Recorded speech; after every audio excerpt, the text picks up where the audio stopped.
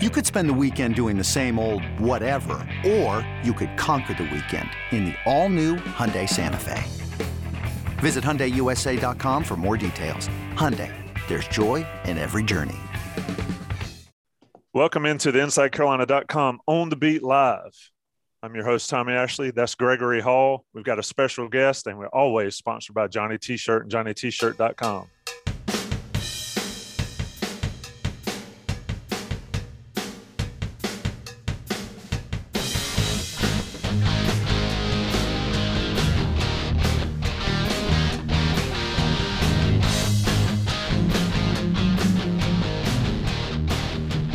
Johnny T-Shirt sponsors us, and what does Johnny T-Shirt do? They sell gear, and this time of year they sell baseball gear, and they've got the fabulous Tar Heel scripted Carolina blue shirts that the baseball team wears. And why am I talking about baseball? Because we've got the head man, Mr. Scott Forbes. How you doing, Scott?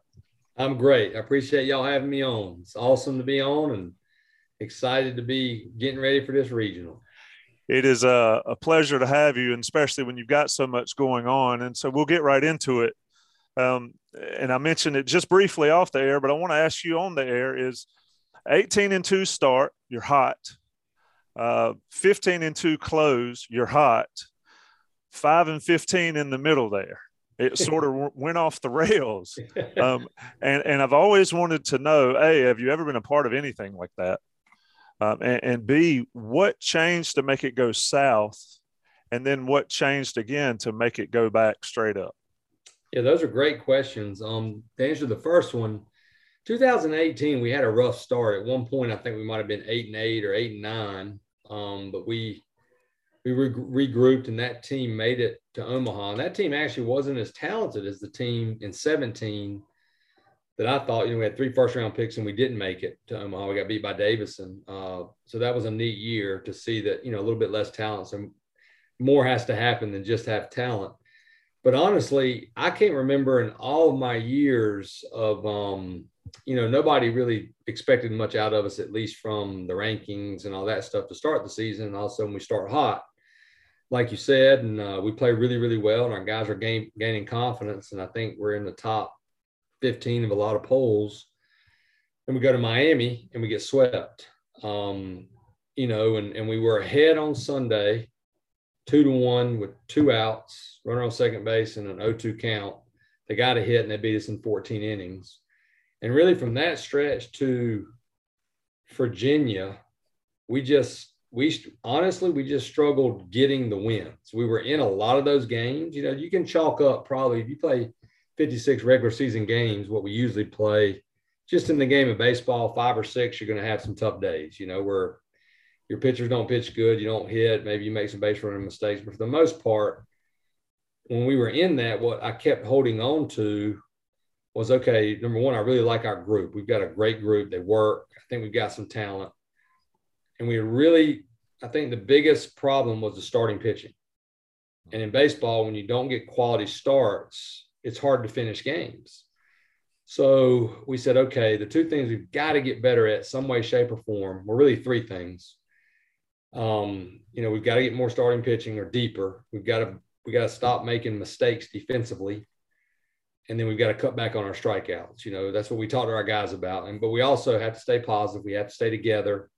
And like Coach Davis said with the basketball team, the most important thing is that we believe we can do it. And I think this group kept believing. And then you get the exam break. We lose that heartbreaker. We lost a bomb threat game at Louisville, 14 innings. And then Virginia, we score 3 on Saturday to take the lead, and then we lose in extra innings. And that was a gut punch. That was where I was like, okay, our season's either going to go down the drain or these guys are going to maybe find a way. And we didn't react. We didn't respond great on Sunday. They beat us pretty good. We got back and we had exam break coming, and we played a good Liberty team, and we actually played pretty good. And I was like, okay, maybe this break is coming at a good time, because sometimes, we've had teams here, I'm like, I don't want to break. We're rolling. We need to keep playing. So this team, it kind of hit us at a good time. We beat Liberty. We had that week, and then we won that 10-inning game against Charlotte, which was a big win for us.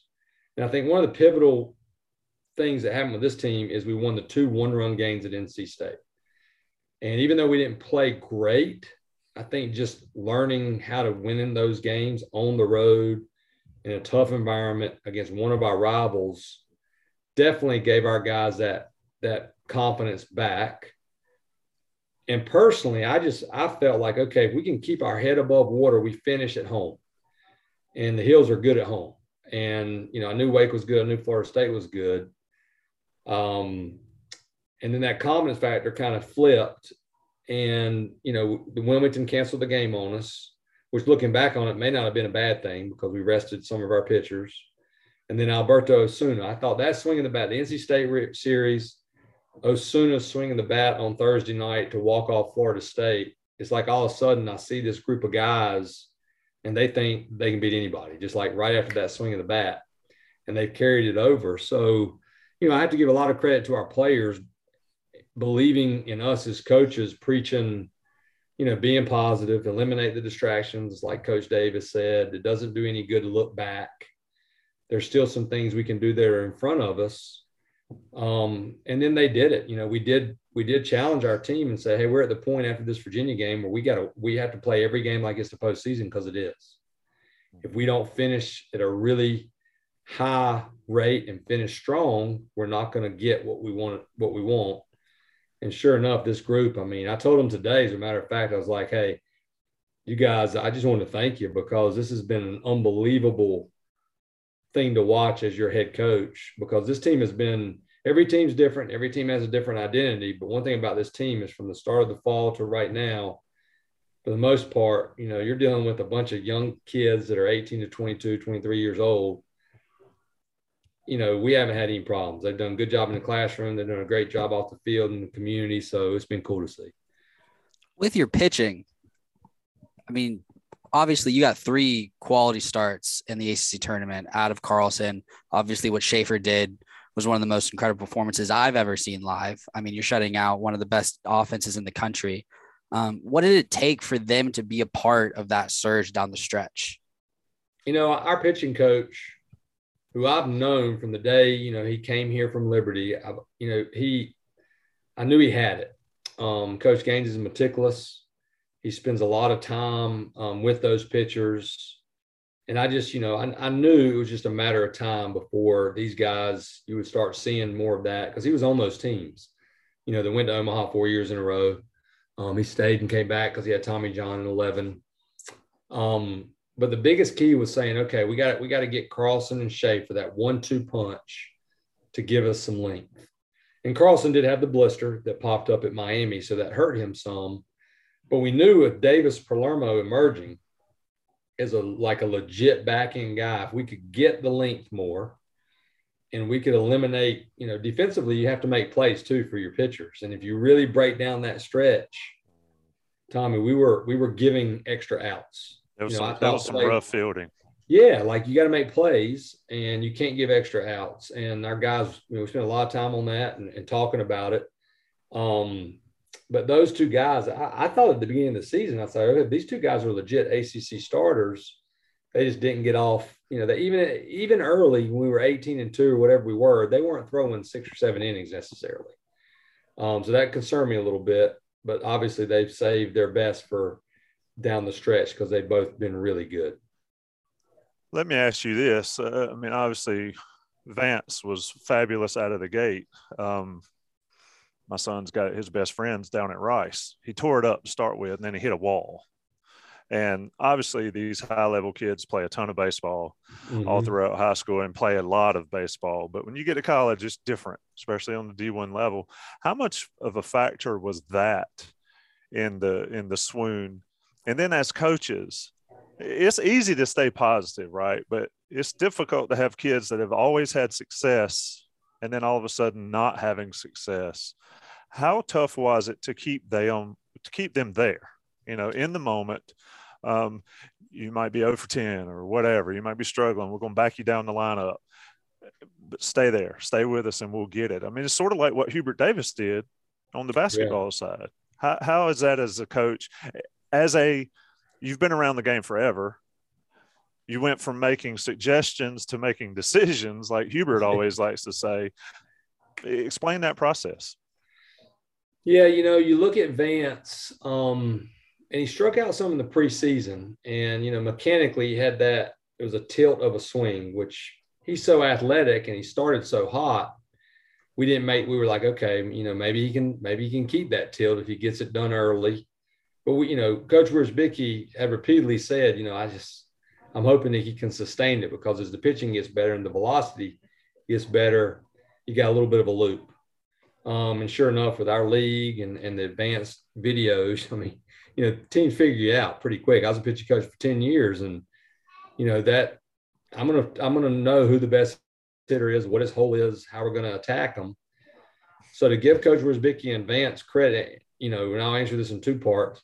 They got back there in the cages and they completely eliminated that tilt, and that's hard to do in the middle of the season. Some kids aren't athletic enough to be able to feel it and adjust it, but Vance did it so fast that we noticed it even in practice, and we were like, people are going to probably think we're crazy, but we're going to move him from the 9-hole to the 4-hole. And I think we did that at NC State just because it looked like, to all of us, he's just getting to more pitches. And, he's a special kid too, because he is so coachable. He's not caught up in himself. He's a team guy. He wants to win. So that, and the other part is, I think a big thing that we have to do as coaches, especially in baseball, is drag kids through failure. Because it's hard, they're going to fail. And all the eyes are going to go to you too during those tough stretches. And how are you handling them as the head coach? Like, are you saying be positive, but you're not positive and you're pouting and your body language is terrible? And it's hard. Like you said, sometimes it's not easy because you got the inner struggle, because you're like, it's eating you up that you're struggling. But one thing I'll say about Vance is it never affected his defense. And I thought he's played his elite center field and saved us more runs than any. I was shocked he didn't get the defensive player of the year over Usher at Louisville. He's a good player, but I thought Vance was the best center fielder in our conference. But there are a lot of players like that, and then when they go through it, Tommy, they come back stronger. Like Danny went through it last year, and I think that's why Danny's had so much success this year, because they learned how to handle that failure. And in baseball, you just got to go ahead and say, I'm going to fail some, especially as a hitter, because you're going to. But pitchers, they can go through slumps as well. And we went through a little bit of one. Speaking of Danny, Scott, your leaders, Danny, Zarate, I think you had 11 guys honored at senior day that graduated. And we called it graduation day because they had eligibility left. Some of them have 2 years, right? Yeah. What's their role this week? I mean, Danny's won 2 ACC titles. He's played in regionals.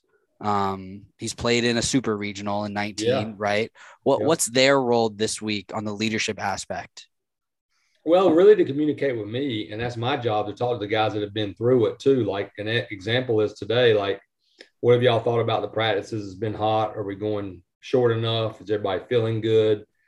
So you want feedback and you want to listen to your players. But their role too is to tell these young guys, like, hey, you're going to have nerves. And I think that was very important. It's such a momentum-based game. And that's why I'm glad we're playing Friday already, coming off Sunday. And it helps, when you play in a big game. I was glad we played NC State because I knew the atmosphere would be legit. And these younger guys that haven't played in it, I mean, the Bosch probably won't be able to hold 10,000. But, it's still going to be – it's a regional, your season's on the line. But when you've had guys that have been through it, they can help those guys. Just say, hey, here's what it's going to be like. We have to eat at a different place for our pregame meal because of the locker room adjustments and all that stuff. But the other thing their job is to perform. I mean, they know it. Like, hey, like Coach Williams said, he says players got to play. And that's why we are where we are. I mean, Danny Serretti and Angel Zarate have led us in not just on the field. I mean, not just off the field, but also on the field. And so, but some of our other guys that graduated in Davis Palermo and, Brandon Schaefer's a transfer, but he's an older guy. So that's what you have to count on going down the stretch and going into this postseason.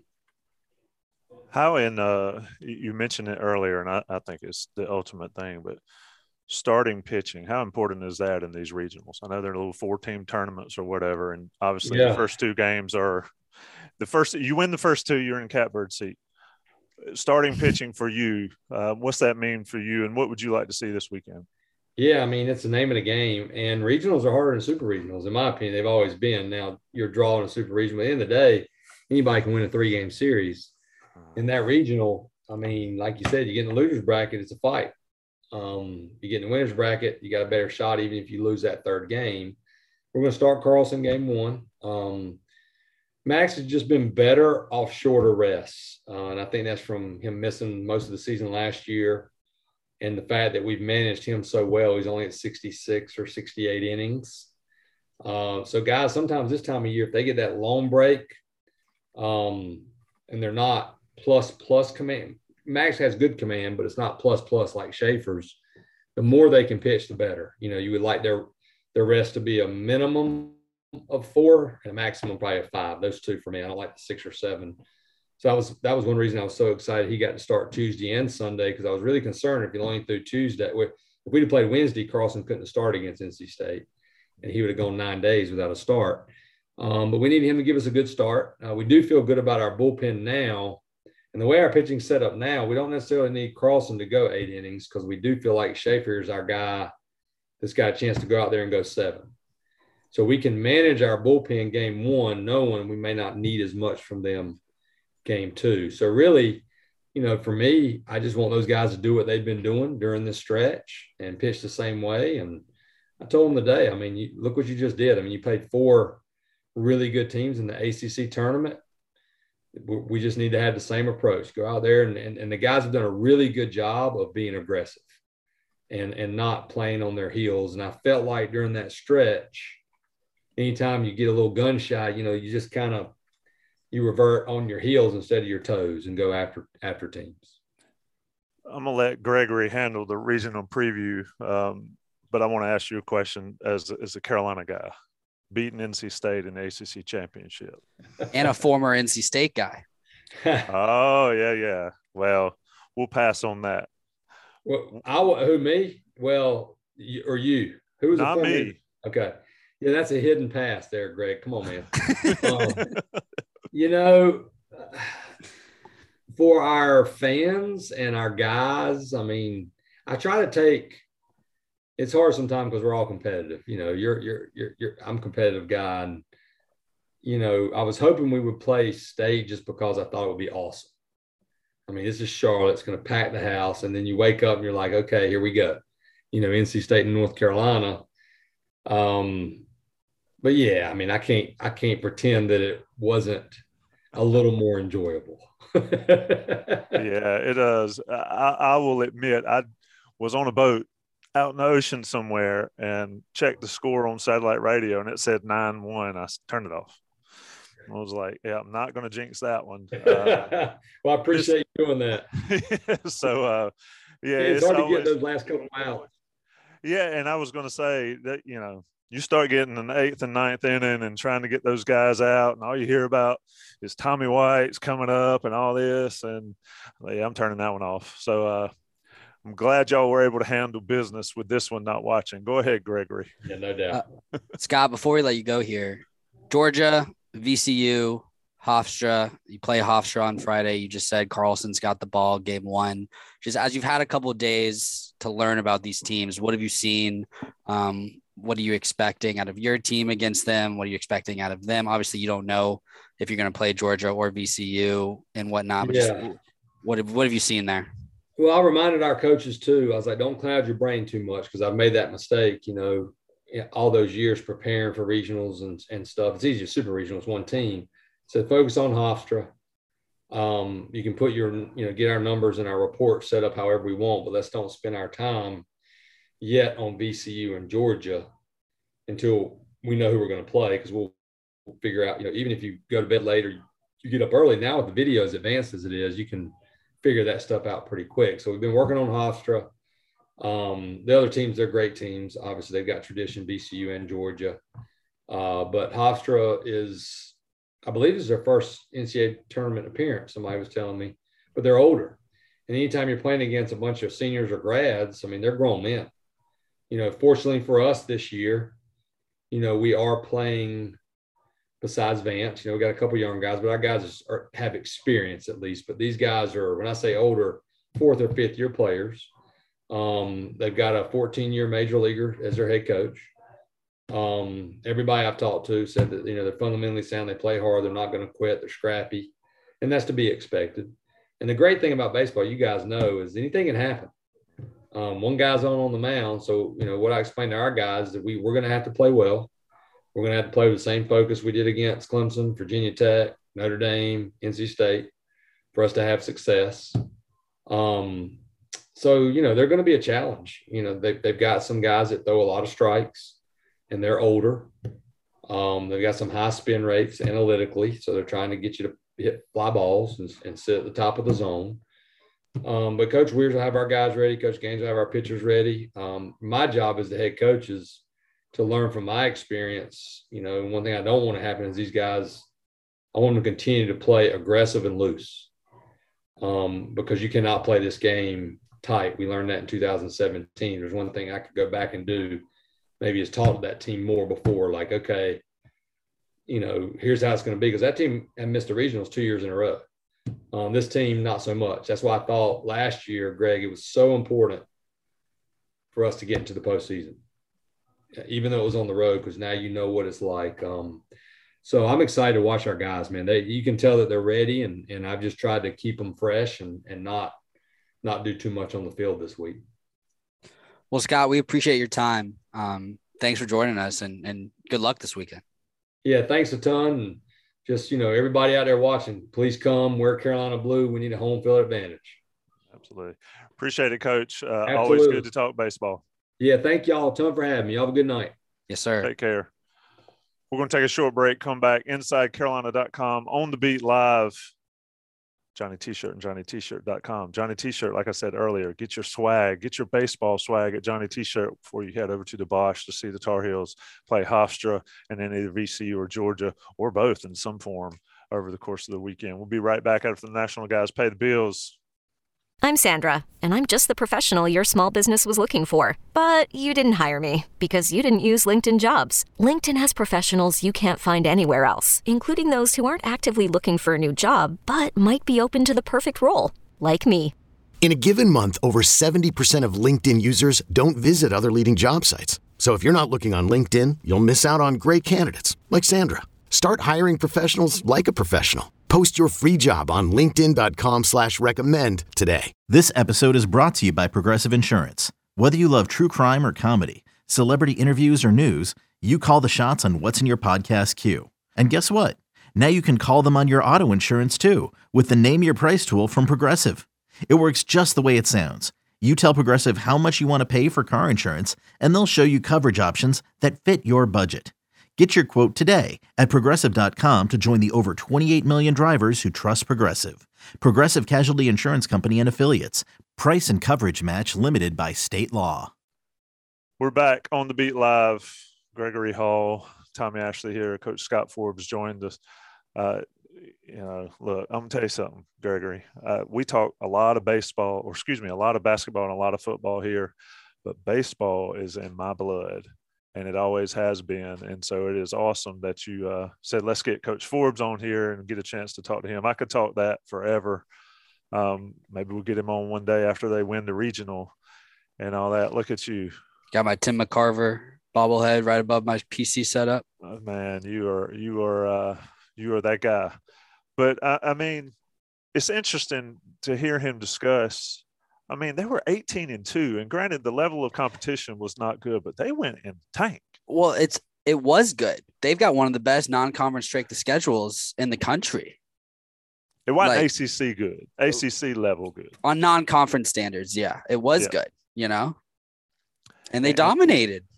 And they go 5-15 over that stretch. And look, I've been around kids enough or young men enough to know that when things aren't going well, it's hard to keep them in it. And he was able to do that, and his coaching staff were able to do it. I did think it was interesting that he mentioned Vance Honeycutt's struggles not affecting his defense. And that's huge because we talk about that a ton, more so on the basketball side than on the football side. But if you're not putting the ball in the basket, at least do something else. And we saw what Leaky Black was able to do during the basketball. But the fact that he mentioned that about Honeycutt, I mean, it says it all about how this team was able to survive that. Your thoughts on that? Your thoughts on where they are now? I mean, it's tough to argue with what they've done over the last month. Yeah, and Scott there mentioned, I keep fixing my hat for some reason. I just noticed that's like the fourth time I've done that. Scott mentioned the pitching, right? And that's kind of where it was pitching, it was defense, and then it was also the timely hitting. But that was really the only issue on the offensive side. The offense has been really steady and consistent most of the year. Now, it's hard to put up 35 runs in 4 games like they did in the ACC tournament. They weren't doing that all year. But they were, I mean, they lost a series at Georgia Tech and they put up 30 plus runs, right? Like that's an issue.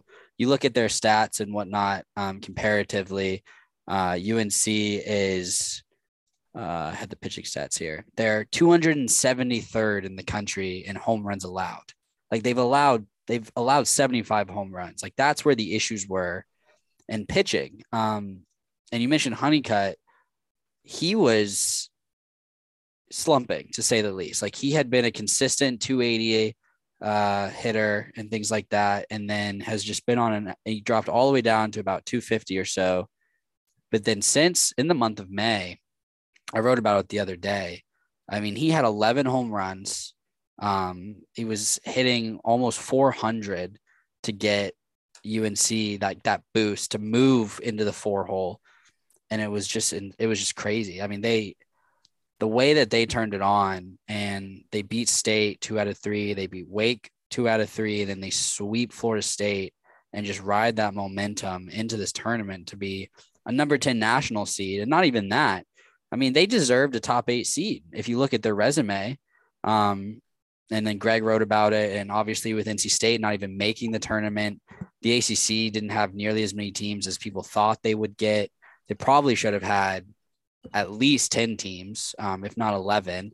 So it's insane, the turnaround and the ability for the coaching staff to understand that this team is good. And it helps that you can look at that 18-2 start and be like, guys, look, we did it.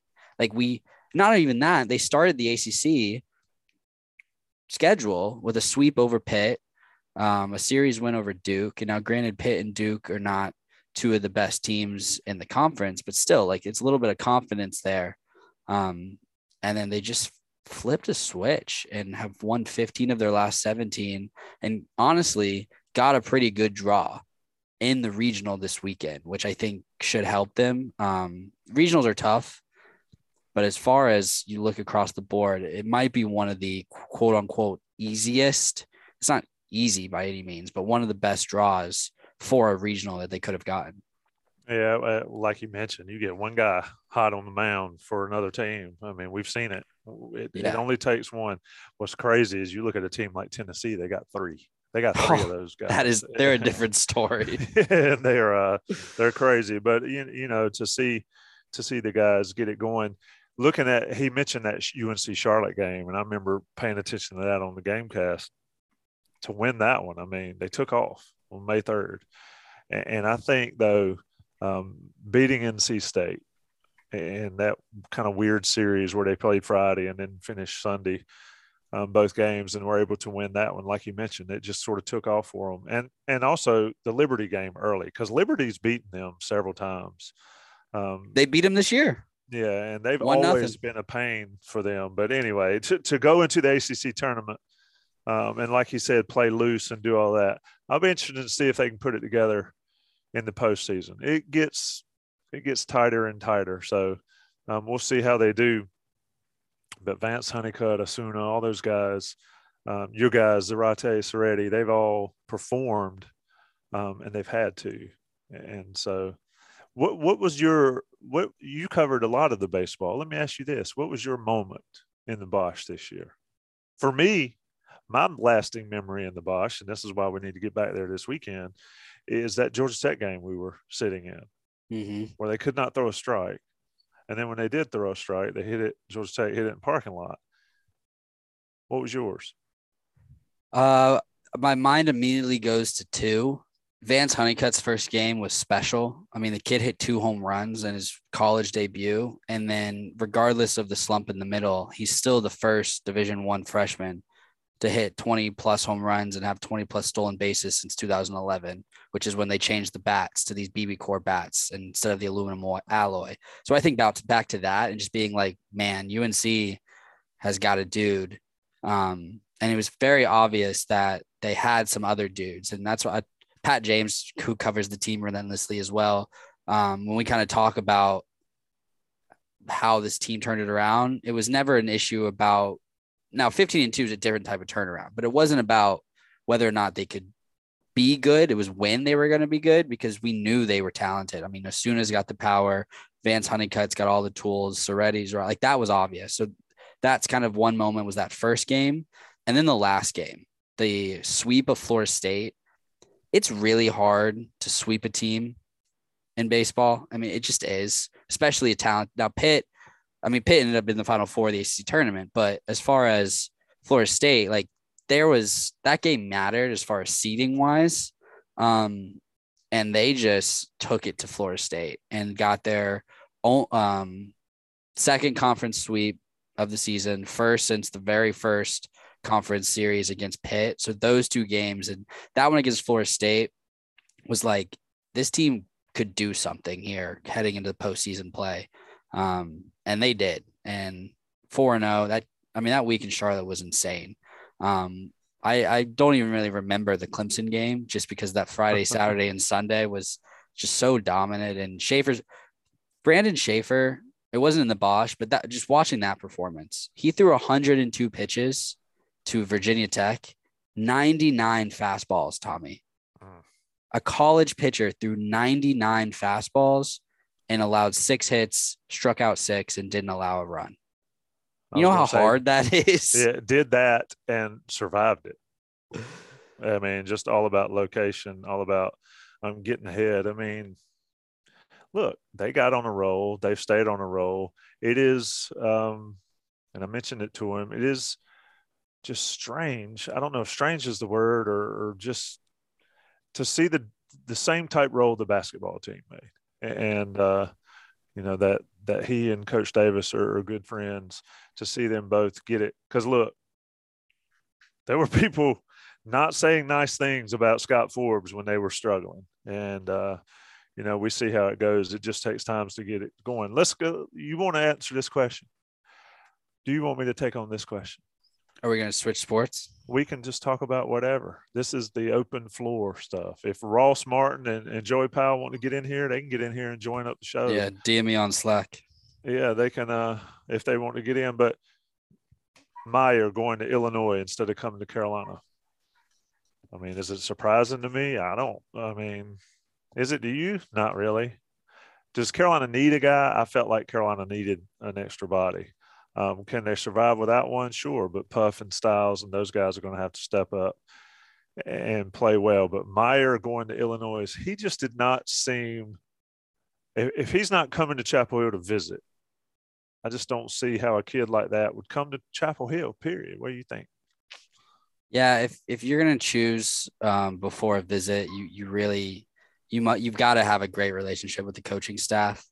Because if you're not falling in love with the campus, then that's really all that matters. Either that, or just kind of like the vision that you have for what you want out of your role and your playing time. And that obviously he liked it better at Illinois, because it's not like Carolina wasn't saying we want you, right? It's not like that Carolina wasn't courting Meyer. So that's kind of was my takeaway with that. Now, obviously, Nance is going through the draft, and he has until today to withdraw, correct? He withdrew. He did withdraw? Roughly 2 hours ago, Mr. Ben Sherman posted that he withdrew from the draft. So who knows what happens with that. Now, I'll be honest, I was also doing the whole Meyer and Brady comparison. Now, obviously, they're different players and different shooters and all of that. But at the end of the day, no one could have predicted what Brady did this past year, based on his 3 years or 4 years at Oklahoma. And it kind of would have been the same way with Meyer. Like, I think people would have had these high expectations for him to be one of the guys. And maybe that was something that he didn't want to constantly be compared to. I have no idea. I'm just throwing out ideas here and things that I've thought about. But that could have played a role as well. I have no idea. Or at the end of the day, he liked Illinois. He's at Illinois. He's be wearing, what are they, orange and navy, the Fighting Illini. So Meyer's there, and UNC's still searching. Yeah, I mean, and here's the deal. Nobody expected what Brady Manek did. But once he did it, everybody expects the next person to do that. And I think that's unrealistic. I mean, Manek was a unicorn that Carolina struck gold on. And when he stood up, it was a UNC Asheville game, and ripped the team. Yeah, they beat Asheville. It was either Asheville or App. They beat them, but it was close there for a little bit, and then they pulled away. And he was like, "We got to beat teams like that way more." Yeah. So, and for a new guy that hadn't been in the program at all to unload like that in a public forum, who knows what happened in private? I'm sure it was worse in private, but to do that in a press conference, that told me right there, this dude is different. He has stones that maybe somebody else wouldn't do. And not only that, they listened and they came along eventually and they woke up.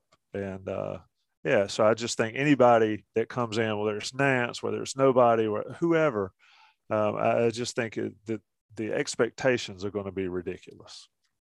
And I was thinking about that. You bring up an interesting point. What Cam Johnson did as a transfer, now granted he had 2 years, but what he did was phenomenal.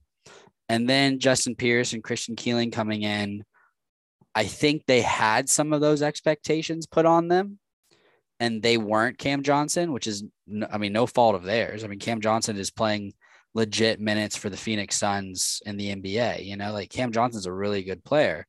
Justin Pierce and Christian Keeling were good players for Carolina. So I think they faced some of those expectations after Cam. And I think fans were like, "Oh, we missed on those guys," when it's really not the case per se. Now, granted, they weren't always excellent, but they were solid players. And then it kind of mitigated those expectations for Brady coming in. People saw what Brady's numbers were. They're like, all right. I mean, I didn't even have Brady starting to start the season in my prediction. I was wrong on that. I think a lot of other people were as well.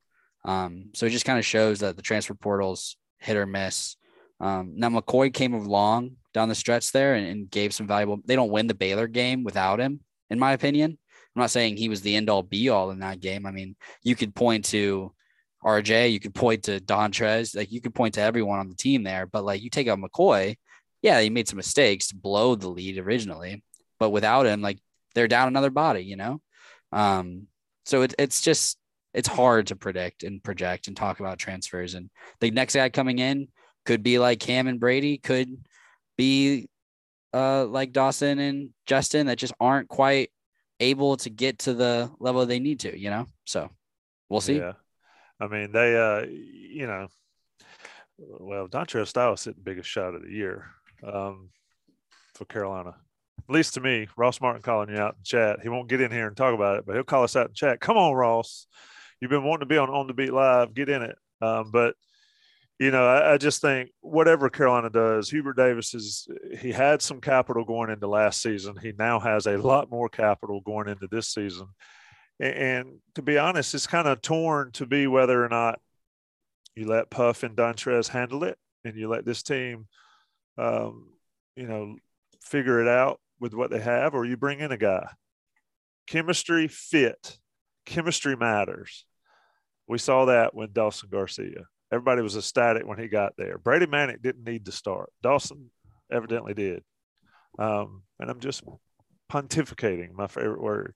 Is your favorite word? It is my favorite word. But when he was not around anymore, Manek was able to do what he did.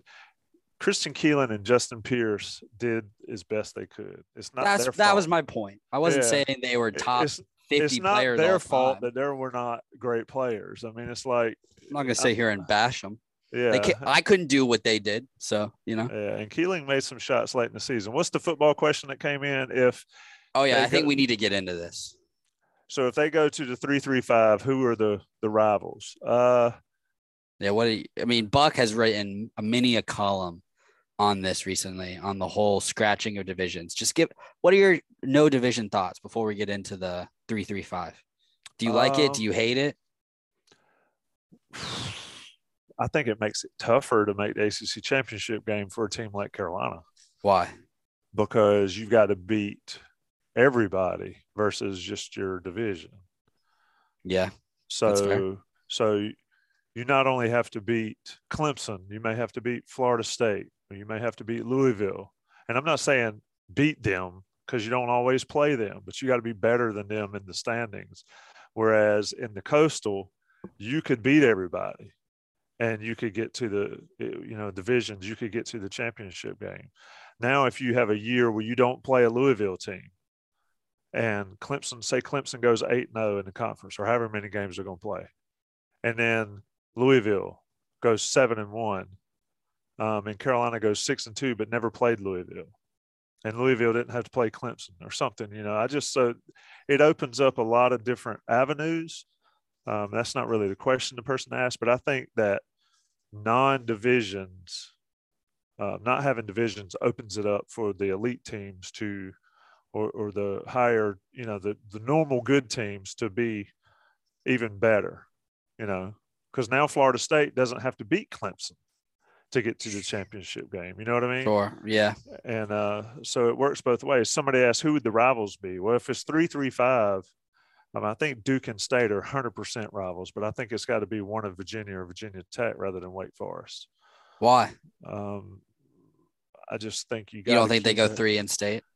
No, I don't think so. I'd be interested to see it, but they haven't played Wake other than out of conference for so long. It's almost forgotten. And quite frankly, I don't see the benefit of playing Wake. People talk about the benefit of playing, East Carolina or whatever. I think that's pretty much the same as playing Wake Forest. But I think Duke and State would 100% be in it. Now, the argument is Miami. Is it Miami, the other guy, or the other one on the 3? I don't know. What do you think? I think it's Virginia or Virginia Tech. And it's 3-5-5. That's what it is. My bad. Because you play the 3 teams every year, and then you play 5, and then you play 5 different teams the next year type deal. I do like that. I do like being able to play home and away series every 4 years with everybody in the conference. Because that would be. That's not quite everyone, right? 10. I guess it is 14 teams. Yeah, it is everyone. I think, it obviously can't be like Duke has to be a part of it, which is something that I would have no issue not playing Duke every year. I just wouldn't, like the games of, recently, I get it's still UNC Duke, but like if it was State, Wake, and then either of the Virginia teams, and then either of the Miami teams, I think that would be way more interesting and way more fun to watch. And just, I think it would be better for the teams. Now, granted, having Duke right now is kind of like a throwaway game. So I guess for that, it's good. There is no way in hell. Someone said State, Miami, UVA. See, I think that would be fantastic every year. Now, UNC, that's going to make it really hard to get to the they play State, Miami, UVA every year right now anyway. But if you, I think Duke's it's State Duke. I think it's State, Duke, and probably Virginia if they do it. There's no way in hell that Carolina plays a football season without playing Duke. Yeah, I know. I believe that when I see it, and there's a lot of powerful people that believe the same way. And but who knows? We've seen crazier stuff, but there's no way that Duke is not one of those rivals. What about 9 conference games, like the SEC's thinking about? Why not? That's what I think. Why play 4 non-conference games when 2 were against? What's their outcome? What's this year? Florida A&M and Georgia State. App. Yeah. Notre Dame.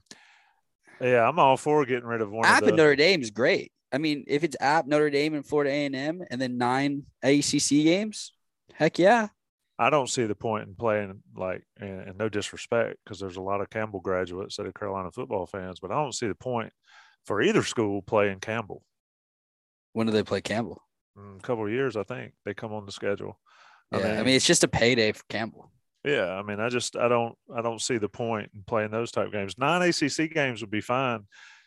I do like playing in a situation where you play everybody home and away every 4 years.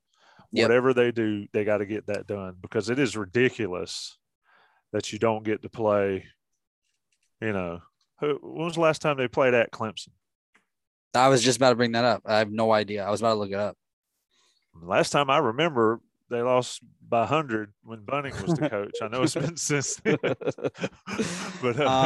just because we talked about it. But I mean, and playing at Florida State. I mean, Florida 2011. State. Oh no, 2014. Carolina played at Clemson and they lost 50-35. I remember that. That was Queese. Actually, 2 of the last 4 games were at Clemson. Really? Yeah. But they haven't played in 8 years, and it'll be longer. You know, like they're a conference opponent. You haven't played at their stadium in 8 years. Yeah. It doesn't make any sense. It's a great place to go see a football game, no matter what people say. It's out in the middle of nowhere. You know, but it is a place to go. Let me look at buck stops here and about expectations. I have to figure out if I'm going to get on this train again this year, because it is June 1st. So the standard set by the advanced metrics is 8-4. Like that's the program. Like, I know. So it's like, is it going to be better than 8-4? Is it going to be worse than 8-4? Is it going to be 8-4? I mean, I have no idea.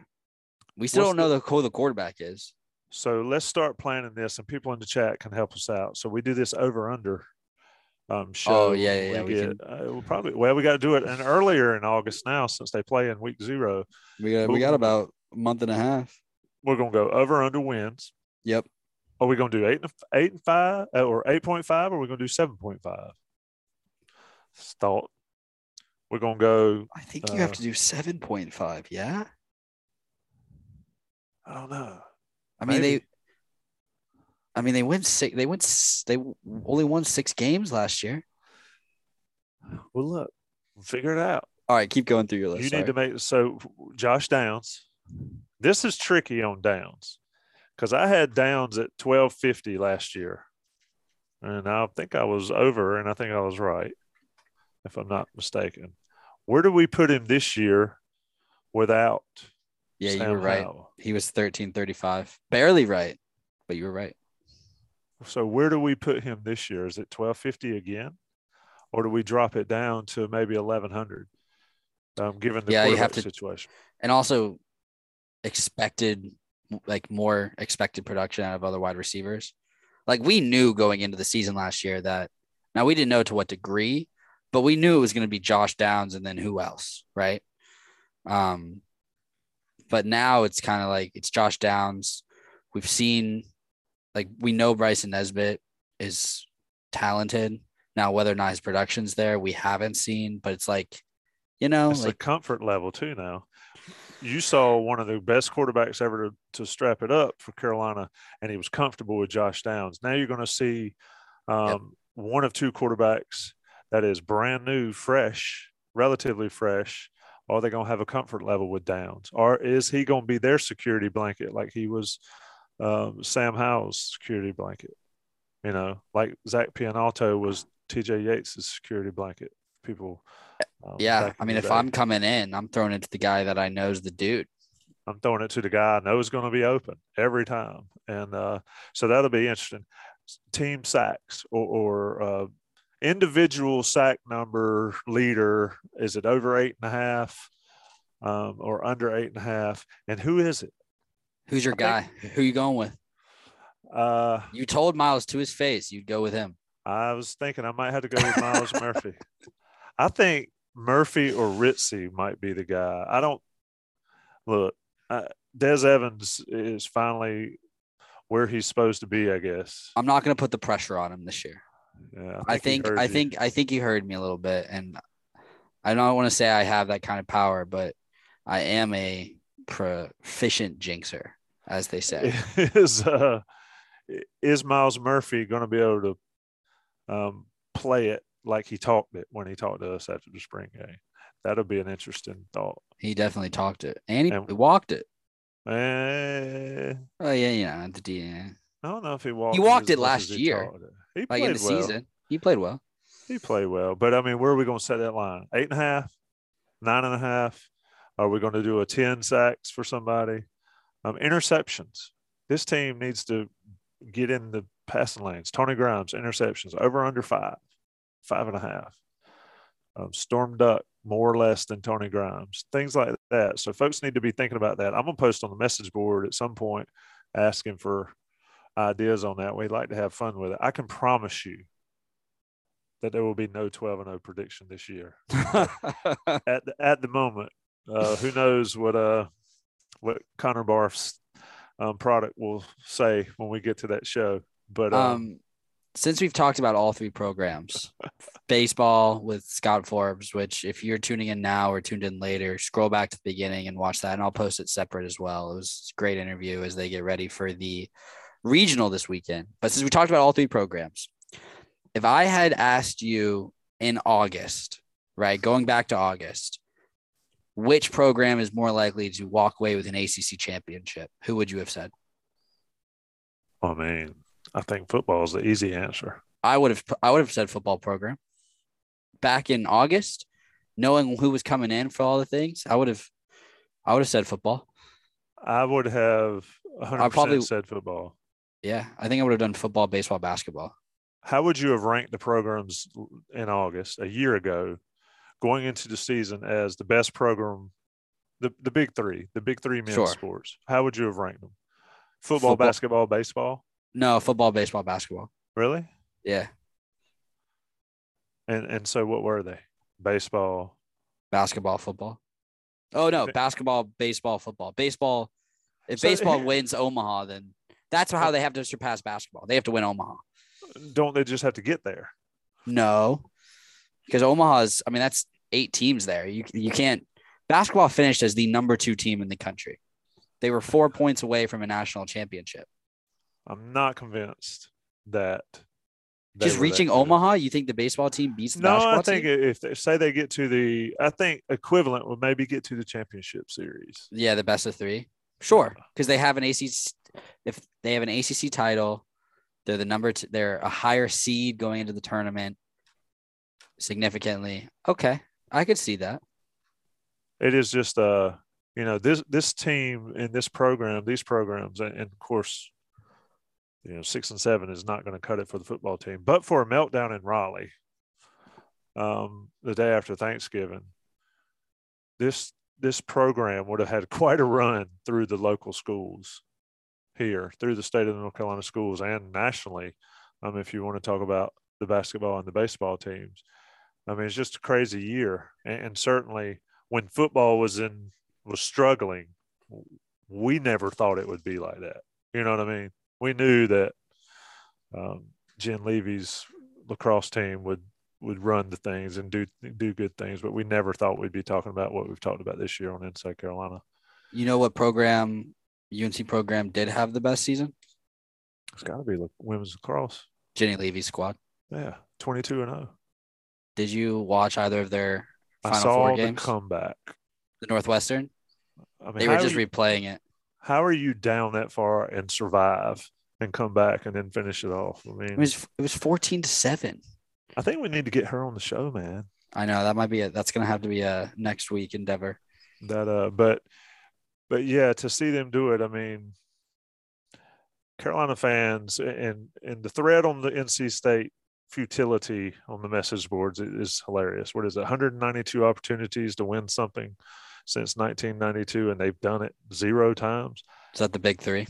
The big 3, and it includes divisional, ACC regular season, whatever.